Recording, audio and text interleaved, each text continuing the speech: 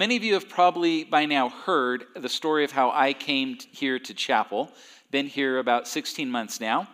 And Echo and I have a lot of secondhand connections with chapel, but the one that kind of was instrumental in getting us here was through the Higgins family. Many of you know Tom and Carolyn Higgins. Tom's one of our elders. And Tom's parents, Tom and Donna Higgins, were here for a lot of years, and then they actually were part of the church that Echo and I were part of up in Redding. Donna was actually on staff there for a few years as our kids director. We worked together, and then they continued to be at the church even after she was employed elsewhere.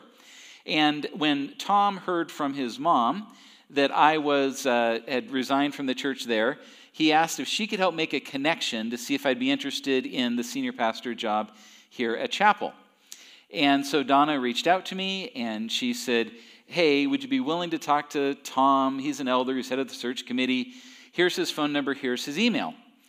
And when she asked me if I'd be willing to talk to him, I said yes, even though in my great wisdom, I thought it was so unlikely that I would end up actually here. But I said yes, partially because I didn't want to arbitrarily close any doors God might be opening. But also, I said yes, quite frankly, because it was Donna who asked me. And this is a person who I knew, who I respected, who I trusted. And I thought, well, if Donna's asking me to do it, I should probably do it.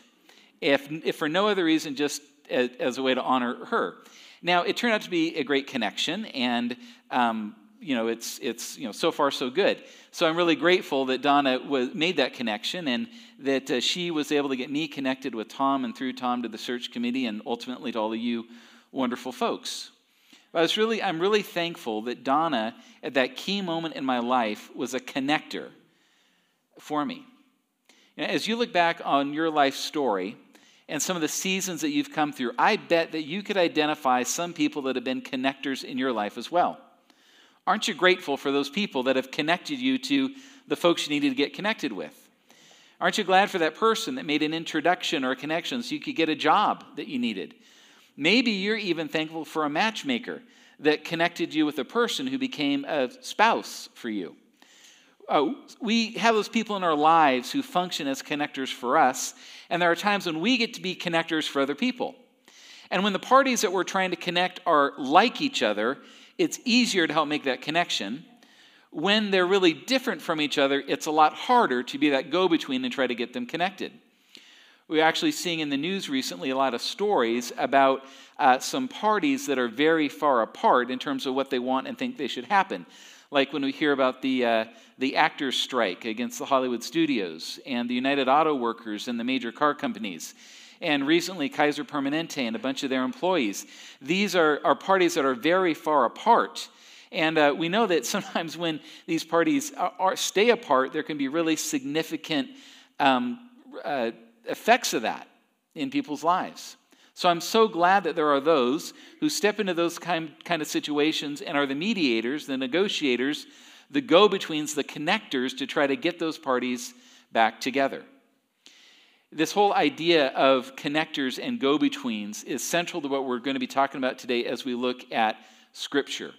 We are continuing today in our series called People of the Presence. We're making our way through the book of Exodus. And we are seeing God show His presence in lots of ways, including last week we saw God show His presence at Mount Sinai in a dramatic way. God wanted the people to know who He was, and so first of all He told them, you got to consecrate yourselves in order to meet with me, because He wanted them to understand that He is holy, and they weren't to approach Him casually. And then when God descended on Mount Sinai, it was accompanied by thunder and lightnings and earthquakes and smoke, and the visible glory of God was like a consuming fire on the mountain. God spoke with a voice that's described as a trumpet and as thunder. And He succeeded in impressing the people with who He was. They were in awe of Him. They feared Him. In that moment, they understood His greatness and His holiness. And in that context, God made a covenant with His people. Covenant implies partnership, a relationship of some kind. But that raises a question. How can that kind of God relate to those kind of people? How can this God, who is so awesome and holy, be in relationship with people who are less than awesome and often very unholy?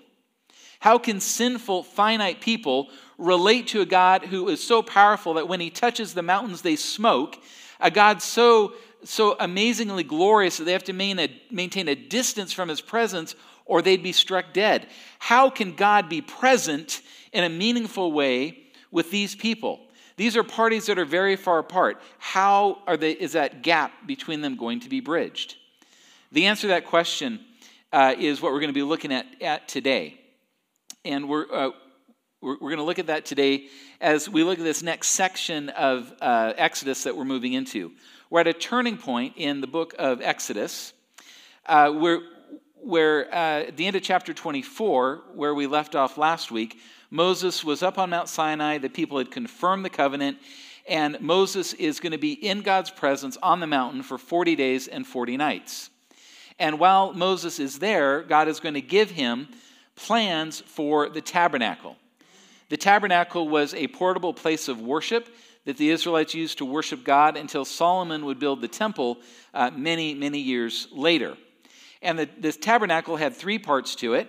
There was a courtyard that had an altar and a bronze basin in it.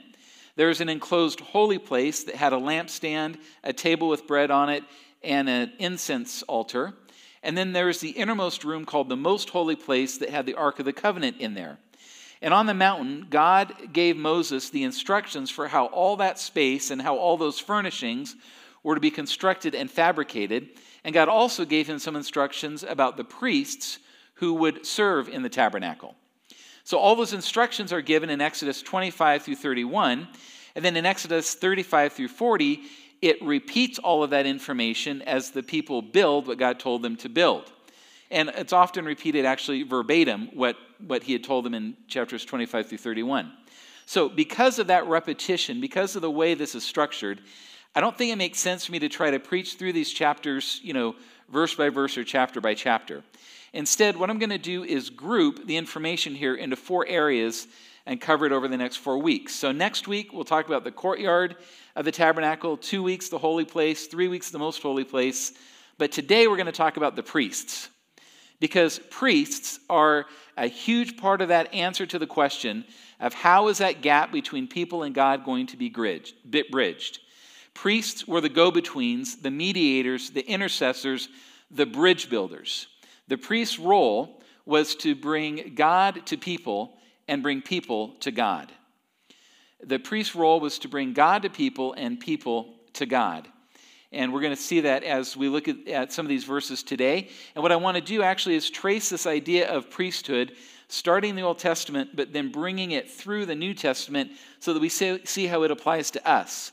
Because we're not worshiping in the tabernacle, we're not under the Old Covenant, but the idea of priests, of those who are bridge builders, absolutely applies to us. The New Testament actually talks a lot about priests, and so we'll better understand what God wants to communicate through those passages if we understand the background and the context that they were written in and from. So today is all about priests. You buckled up, ready to go? All right. The chapters that really talk about priests here in Exodus are Exodus 28, 29, and 39. And I'm not going to read all those chapters, but I do want to set the stage by reading just the first 5 verses of chapter 28. So would you stand with me and follow along as I read these verses for us? Have Aaron your brother brought to you from among the Israelites, along with his sons Nadab and Abihu, Eleazar and Ithamar, so that they may serve me as priests. Make sacred garments for your brother Aaron to give him dignity and honor. Tell all the skilled workers to whom I have given wisdom in such matters that they are to make garments for Aaron for his consecration, so he may serve me as priest. These are the garments they are to make: a breastpiece, an ephod, a robe, a woven tunic, a turban, and a sash. They are to make these sacred garments for your brother Aaron and his sons, so they may serve me as priests. Have them use gold and blue, purple, and scarlet yarn and fine linen. Lord, we are grateful again today for your word and for the revelation that you want to bring to us by your Spirit through your word. So we say a fresh yes to that work today. We pray, Lord, that you would open the eyes of our hearts as a result of this time together, that we'd see you more clearly. We pray that you would open our ears and minds to hear and understand all that you want to say to us. We pray that you would move on our hearts, quicken us to make the responses you want us to make today. In your name we pray, amen. Amen. You may be seated. So Moses' brother Aaron is going to be the high priest, and his sons are also going to serve as priests. And this was a hereditary function that was going to be passed down to their descendants. Chapter 28, after this little introduction here, goes on to talk about these garments that Aaron would wear in much more detail. Then chapter 29 talks about the ordination ceremony for Aaron and his sons, talks about the sacrifices that were offered and the ritual that they went through to be ordained as priests. And then Exodus 39 talks again about the garments, about when they were actually made for Aaron and his sons. The ceremony of ordination isn't actually mentioned until Leviticus chapter 8. It's not even in Exodus. But both Exodus 39 and Leviticus 8 basically repeat what Exodus 28 and 29 say. The point is, the people did exactly what God said to do. Now, a big part of the focus in what Exodus says about the priests has to do with these garments that they wore, and there was some symbolic significance to these, as we'll see. So I want to take just a couple of minutes to talk through what these priests actually wore. This is not a picture of Aaron. This is somebody's recreation, but the first item that's mentioned, as these are talked about in more detail, is the ephod. An ephod was either a long vest that would go to the knees or maybe more of an apron. They went with the apron idea here. And this was made out of blue, purple, and scarlet yarn that had gold woven into it as well. Not gold-colored thread, actual gold that had been drawn out thin enough to be able to use to weave into this. The ephod is talked about as having shoulder straps, and on each shoulder there's an onyx stone, and those stones had the names of the tribes of Israel inscribed on them, 6 on one stone and 6 on the other. Now, attached to the ephod was the breastpiece, and this was a pouch, a square pouch, about 9 inches square, that had on it 4 rows of 3 precious gems, so 12 precious stones. And on each of those stones was again inscribed the name of one of the tribes of Israel. And this ephod, the background of it under the stones, was made of that blue, purple, and scarlet yarn, and was attached to the ephod by gold chains. And so there's the breastpiece, and then there's a robe worn underneath the ephod, and this was a blue or a violet blue color. It was definitely longer than the ephod, and at the bottom of it, along the hem, it had golden bells that alternated with pomegranates made out of blue, purple, and scarlet yarn. And so there's the robe. Under the robe was a tunic. This was probably long-sleeved. It was made out of white linen. And then the high priest also wore a turban, again made out of white linen, and it had a gold plate on it, on which was inscribed, "Holy to the Lord." Chapter 28 also describes a sash that the high priest wore that was again made out of that blue, purple, and scarlet yarn. It's not pictured here. I'm not sure exactly how that fit into the garments, but it's mentioned as part of what the high priest would wear. And at the end of chapter 28, it also talks about linen undergarments that the priests would wear. And that wasn't just an incidental detail. Pagan priests, especially in Canaan, which is where the Israelites were headed, would often conduct their rituals naked, and there's often a sexual element to them. So there's a really strong contrast being drawn here. That is not going to be a part of the worship of Yahweh, of the Lord of Israel. They're not going to be naked even underneath their robes. They are covered, and nudity is not even going to be close to something that will be a part of what they do as they minister before the Lord. There's nothing mentioned about what the priests would wear on their feet. They put sandals on this guy here, which is one possibility. It's also possible that they ministered barefoot. After all, God told Moses at the burning bush, "Take off your sandals, you're on holy ground." So some scholars think they went around their duties barefoot, but either way, that gives you a sense of these garments that Aaron, as high priest, and all the high priests after him would wear. There's also mention of special garments for the other priests, and they were less elaborate, but they followed the same color scheme of the white linen, the blue or violet blue cloth, and then the gold, purple, and scarlet yarn. And so we have these descriptions given of what the priests would wear as they perform their duty of bringing people to God and bringing God to people. How did the Old Testament priests, how did they go about representing or bringing God to people? We see this function in a few ways, and the first place we see it is actually symbolized in some of what the high priest wore, that showed that God was with his people. This is true, for example, with that breastpiece that the high priest wore. Is a pouch, and in it was something called the Urim and Thummim. Verse 30, chapter 28 says, "Also put the Urim and the Thummim in the breastpiece, so that they may be over Aaron's heart whenever he enters the presence of the Lord. Thus Aaron will always bear the means of making decisions for the Israelites over his heart before the Lord." Now, we don't know as much about the Urim and Thummim as we would like. It's mysterious what that actually was. We know it was a way for decisions to be made, to determine, God, what do you want us to do in this situation? Some scholars have thought that they were stones that maybe glowed in some way, because Urim means lights. Other scholars think, and this seems more likely to me, that there was a means of casting lots. So the high priest would ask God a question, cast these holy lots, and then they would discern the answer of what God wanted them to do. But whatever they were, Aaron carried them over his heart. The heart in the Hebrew way of thinking was the center not just of emotions, but of thoughts and decision-making as well. So it makes sense that the means for making a decision were near to his heart. And as Aaron carried these around, it was a reminder to the people that God is going to let us know what he wants us to do. He hasn't just turned us loose and abandoned us. He's going to direct us. So it's a reminder that God was with his people and directing them. The garments that Aaron wore, they're described in verse 2 of chapter 28 as for the purpose of giving him dignity and honor, or as those words can also be described, glory and beauty. And those are both words that are strongly associated with God himself in many other places in the Old Testament.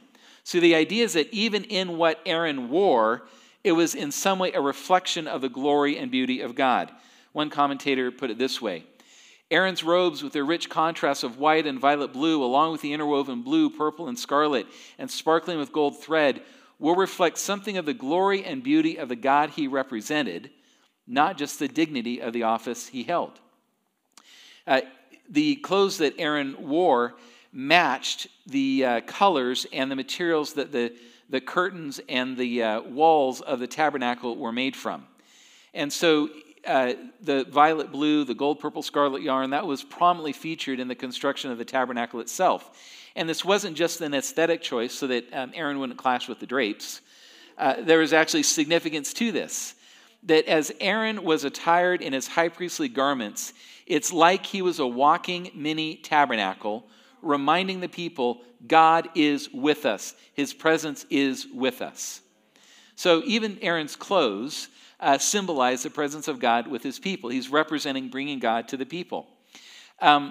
Another way that he did this was shown at the end of chapter 29. There's a connection between the priests and the presence of God. God says, "So I will consecrate the tent of meeting and the altar, and will consecrate Aaron and his sons to serve me as priests. Then I will dwell among the Israelites and be their God. They will know that I am the Lord their God, who brought them out of Egypt, so that I might dwell among them. I am the Lord their God." So God is really underlining here, I'm dwelling with my people, I'm with my people, and the priests are a part of that. What's being consecrated here is all of what's been described in chapters 25 through 29, all that's a part of the tabernacle, but that includes the priests. They were an integral part of the worship that happened there, and so they were an integral part of what it took for God to be present with his people. We see, as we look at other duties of the priests as they're described in the Old Testament, that the priests also were to teach the people the laws of God. That's another way they brought God to people, was by teaching and explaining the commandments of God. The priests were also the ones that would bless the people in the Lord's name. You see that in Numbers 6. The Lord bless you and keep you, make his face shine upon you, and give you peace. That was a blessing that the priests spoke over the people. So they're representing God's heart to his people as they pronounce that blessing. So in all these ways and more, the priests they bring God to the people, but they also brought people to God. And again, this is symbolized even in the garments that Aaron wore. The names of the tribes of Israel were inscribed in 2 places on those garments, on the onyx stones on each shoulder, and on the 12 stones that were on the breastpiece. So every time Aaron entered the presence of God, he was bringing the people with him as their names were a part of what he wore. So he's bringing the people to God in that symbolic way, and in other ways as well. One of the main functions of priests was to offer sacrifices. And in offering those sacrifices, they were making it possible for people to come to God. In the ordination ceremony that's described in chapter 29, there's 3 types of sacrifices that were offered. These are 3 of the main types of sacrifices the priests would offer on a regular basis. There was a sin offering, where part of the sacrifice is burned on the altar and the rest is burned outside the camp. And that was for the forgiveness or the covering of sins. There was a whole burnt offering, which, as the name suggests, meant the whole animal was burnt and consumed on the altar. And that spoke of a complete dedication of oneself to the Lord. And there were also fellowship offerings that were offered. And these are offerings where a portion of them, of the animal, would be waved before the Lord, but then it'd be roasted and eaten by the person who brought it and with whoever they chose to share it with. This is the only sacrifice that could be eaten by the person who brought it. So all these are part of not only the ordination ceremony for Aaron and his sons, but the ongoing work that they would do to offer these sacrifices so that people's sins could be covered, so they could come to God, so that they could demonstrate their total dedication to God, so they could celebrate the fellowship they have with God and with one another. Aaron has, and his sons also, and their descendants would offer daily sacrifices to the Lord that weren't so much for the point of covering sins, but just worship and praise to God. Towards the end of chapter 29, it talks about offerings that would be given twice daily, in the morning and the evening. That would be a lamb as a whole burnt offering, a grain offering, and a drink offering. And these were offered, it says, as a sweet-smelling aroma to God, an aroma that pleased God, offered because God liked them. It was just an expression of worship and praise. And this is what the priests did as well. They led the people in worship of God through those offerings. And then later we see the development of temple singers and choirs that are formed as well. So in all these ways, the priests are bringing the people to God. They're representing the people before God. They're making it possible for there to be some sort of relationship between this awesome holy God and these fallible, finite people. They were the mediators that made this possible. They were the go-betweens. They were the bridge builders between the people and God. Now, when I use that language of a mediator and a bridge builder, that should remind us of someone else in Scripture. It should remind us of Jesus himself. Jesus, in fact, is referred to in the Bible several times as a priest or even our high priest. And he not only is called that, but with his life, he demonstrated the functions of a priest. Jesus absolutely brought God to people and represented God accurately to us. John 1:18, no one has ever seen God but the one and only Son, who is himself God and is in closest relationship with the Father, has made him known. Jesus himself said in John 14:9, anyone who has seen me has seen the Father. Colossians 1:15, the Son is the image of the invisible God, the firstborn over all creation. So Jesus is accurately representing God to people. Now, how did he do this, and what did this mean? Well, Jesus didn't do this in the clothes he wore like Aaron did. He did this in the way he lived. And there's a lot we could describe of what he revealed about God, but just mention a few things as a start. He revealed the glory, grace, and truth of God. John 1, the Word became flesh and made his dwelling among us. We have seen his glory, the glory of the one and only Son who came from the Father, full of grace and truth. For the law was given through Moses, grace and truth came through Jesus Christ. Jesus also revealed the holiness of God as he lived a life of moral perfection. Hebrews 4 says, therefore, since we have a great high priest who has ascended into heaven, Jesus, the Son of God, let us hold firmly to the faith we profess. For we do not have a high priest who is unable to empathize with our weaknesses, but we have one who has been tempted in every way just as we are, yet he did not sin. So Jesus reveals the holiness and righteousness of God. And in all that Jesus did in his miracles and his healings and the deliverance from demons he performed, he's demonstrating the power and authority of God as well. And so in all these ways and more, Jesus represented God to us. He brought God to people. And he absolutely brought people to God. He brings people to God. He's the way that we can come to God. Remember that part of what priests do is they offer sacrifices. And Jesus certainly did this. Hebrews 2:17 says, "For this reason, Jesus had to be made like them, fully human in every way, in order that he might become a merciful and faithful high priest in service to God, and that he might make atonement for the sins of his people." That atonement comes through sacrifice. And then Hebrews 7 tells us more of what that was. Now there have been many of those priests, the descendants of Aaron, since death prevented them from continuing in office, but because Jesus lives forever, he has a permanent priesthood. Therefore, he is able to save completely those who come to God through him, because he always lives to intercede for them. Such a high priest truly meets our need, one who is holy, blameless, pure, set apart from sinners, exalted above the heavens.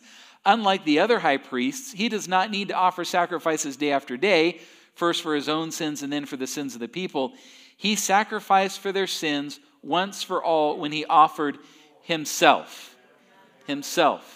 Jesus offered himself as the once for all sacrifice for our sins, so that we no longer need to sacrifice animals or go to a human priest to have that done. Jesus did that. And because he did that, because he is this kind of high priest who gave this kind of sacrifice, he's able to save us completely. Not provisionally, like Aaron and his sons, where there's always the need for another sacrifice, another sacrifice, another sacrifice. Hebrews 10:1 says, "The law is only a shadow of the good things that are coming, not the realities themselves. For this reason, it can never be by the same sacrifices repeated endlessly year after year, can never make perfect those who draw near to worship." There's always going to be a need for another sacrifice until Jesus came and gave the once-for-all sacrifice of himself. He saves us completely, and he always lives to intercede for us. He's still bringing us to God in prayer even now. Jesus brings people to God through the sacrifice of himself. So we can draw near to God because of Jesus. Hebrews 10, "Therefore, brothers and sisters, since we have confidence to enter the most holy place by the blood of Jesus, by a new and living way opened for us through the curtain that is his body, and since we have a great priest over the house of God, let us draw near to God with a sincere heart and with a full assurance that faith brings." We can draw near to God because of Jesus. Man, it's just worth pondering that for a moment. And let me ask you, is that true for you?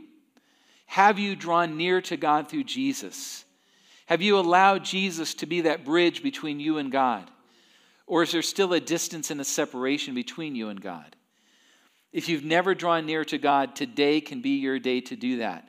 You can talk to one of our prayer team members at the end of the service. We love to explain to you and pray with you and help you take that step. And if you have drawn near to God, is that a living, fresh reality in your life? Do we appreciate all that Jesus has made possible so that we can draw near to God? Folks, this is incredibly good news. If we just stopped right here, Jesus has brought God to us and brings us to God, but it gets even better because we get to be a part of this.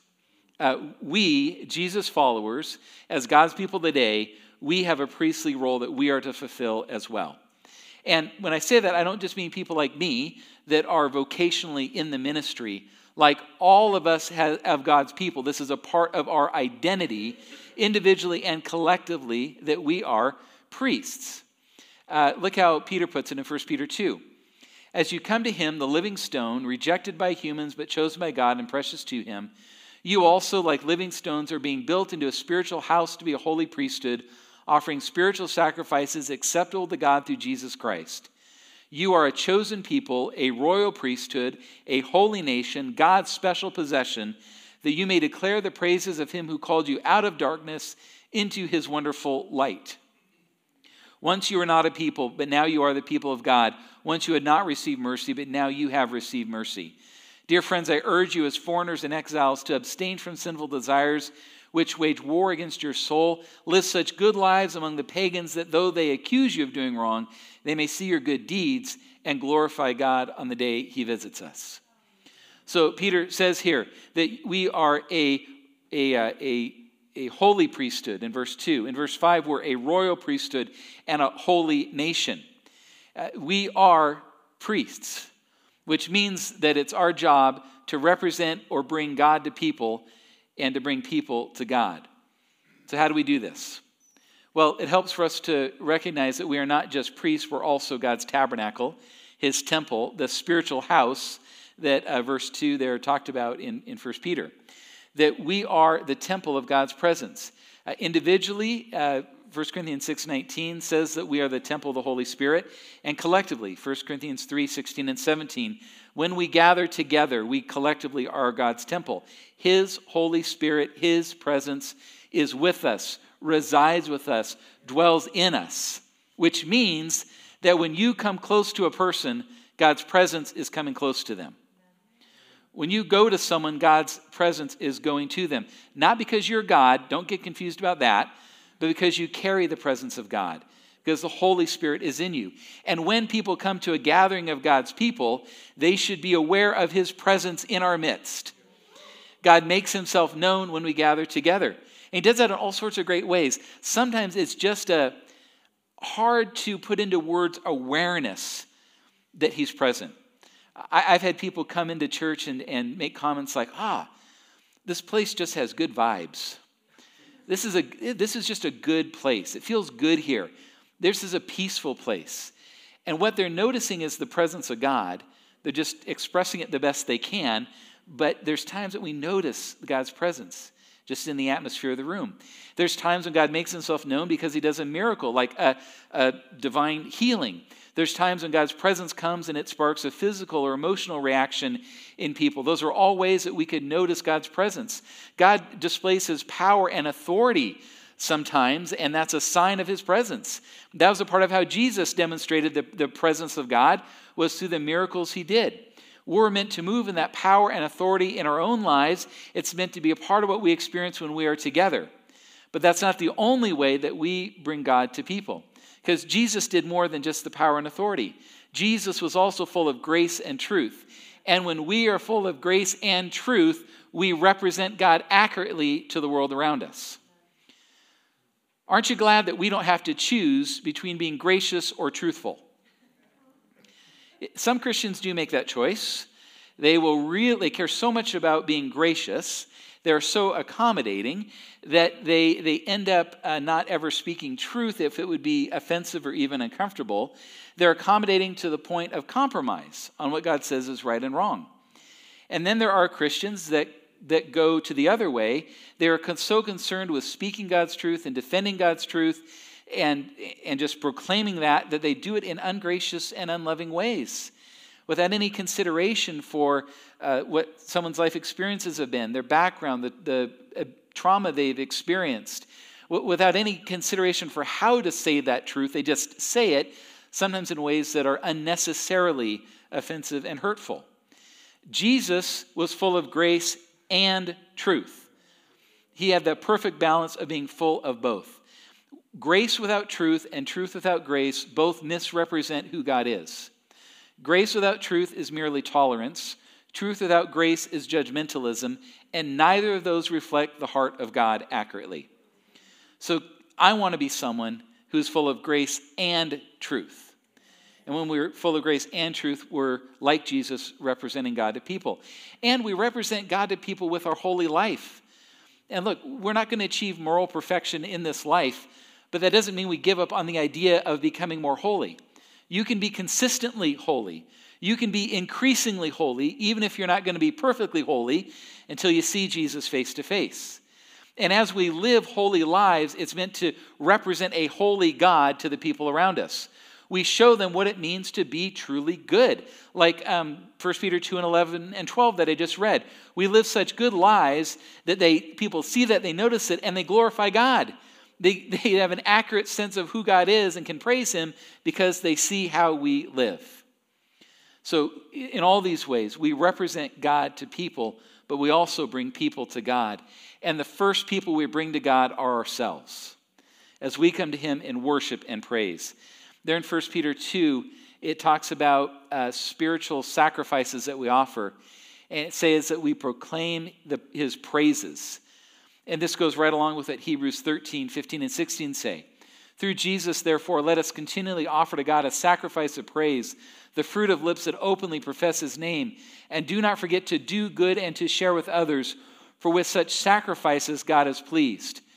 So both 1 Peter 2 and Hebrews 13 are saying that what we say and what we do becomes offerings that are pleasing and glorifying to God.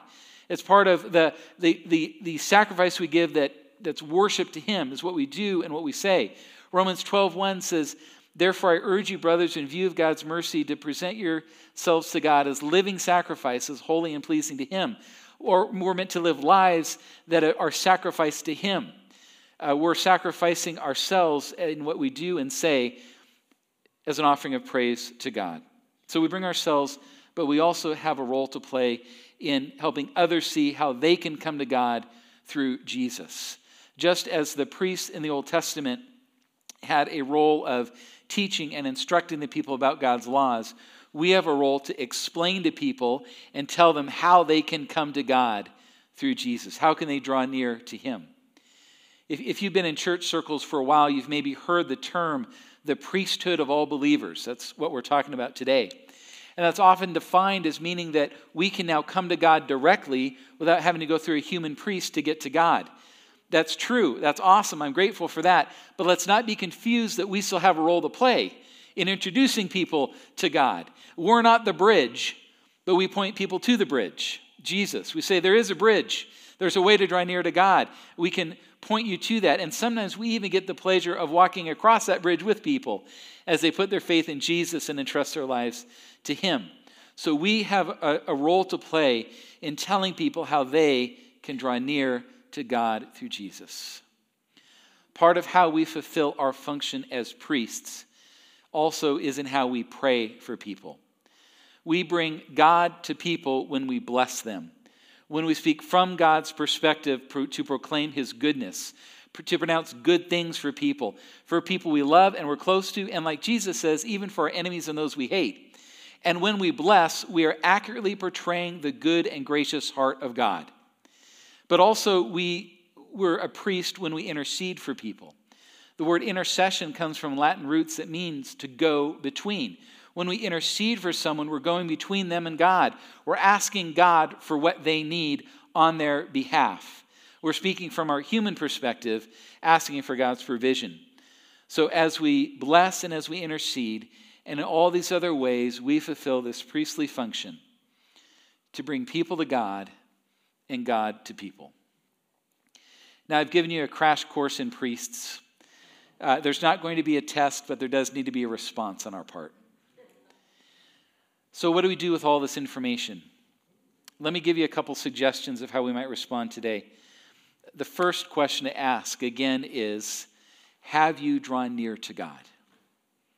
Have you walked across that bridge, which is Jesus and all that he did, so that you can be close to God? And if you haven't taken that step, today's your day, and we want to help you do that. For those of us who have taken that step, though, it's good for us just to ponder, how are we doing in bringing God to people? Even to ask God, how am I doing representing you to the people around me? Am I open to your power and authority working through me? Am I full of grace and truth, or do I need to balance that in some way? Am I living a holy life? Not a perfect life, but a holy life. Or do I need to realign there? To ask those questions. And there's so much overlap when we think about how we represent God to people and how we bring ourselves to God. God, is my life a sacrifice that praises you? In what I say and what I do, am I honoring and glorifying you? We can also consider how we're doing bringing others to God and showing them the way to Jesus.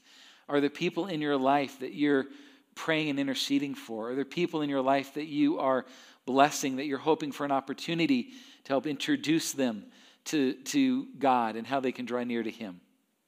These are good things for us to ponder, and I want to invite you to do that right now.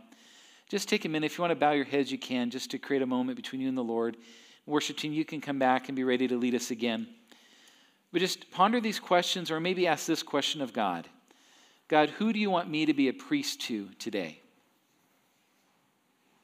Who is it that you want me to help connect with you? Just ponder that for a moment. Lord, as we have looked at your word today, we take seriously our identity as priests. Lord, I personally am grateful that it's not my job to sacrifice animals and do some of the things that Aaron and his sons and their descendants had to do. But I'm so grateful, God, for the calling and the privilege to get to represent you to people and bring people to you.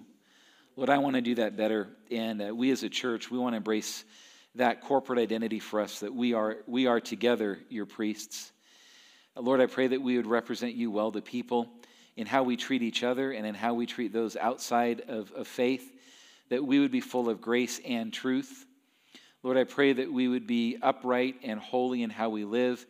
Lord, I pray that this would be a church where your power and authority are seen so that we give an accurate, full-orbed sense of who you are to the people around us and people that will come and join us. Lord, I pray that you would help us as Chapel in the Pines to do an increasingly good job of introducing people to you and helping them cross that bridge that's you, Jesus, so they can draw near to you, Father. I pray that you give us insight on how to do that, and even in these opportunities we have coming up, Lord, even just the Harvest Hoedown, a very initial step, but maybe a step toward a relationship with people to help introduce them to you. A Christmas Eve service that will have another opportunity for that. Lord, I pray that as people come and as they come into these gatherings, our worship services, and what happens with our kids and our youth and at connection groups and Bible studies, and Lord, all the places where we get together, when people come, they'd be aware, I'm in the temple of the Lord. His presence is here. May it be, Lord, in your name we pray. Amen. Chapel family, I bless you in the name of Jehovah Jireh, the Lord our provider, who gives us all that we need, including his presence. And so I bless you with a fresh filling of the Holy Spirit, that it would indeed be a filling to overflow, so that you will spill over with God's love and grace into the lives of people around you, that they will understand who God is because they're around you and they see you and how you live. I bless you with grace and truth, holiness and righteousness, power and authority in the name of Jesus, to be who God has called you to be and do what he's called you to do and go where he's called you to go, even as we go from this place into the week ahead. So Chapel family, as we go from this time, we are blessed in the name of the Father, the Son, and the Holy Spirit. Amen. Amen. Bless you.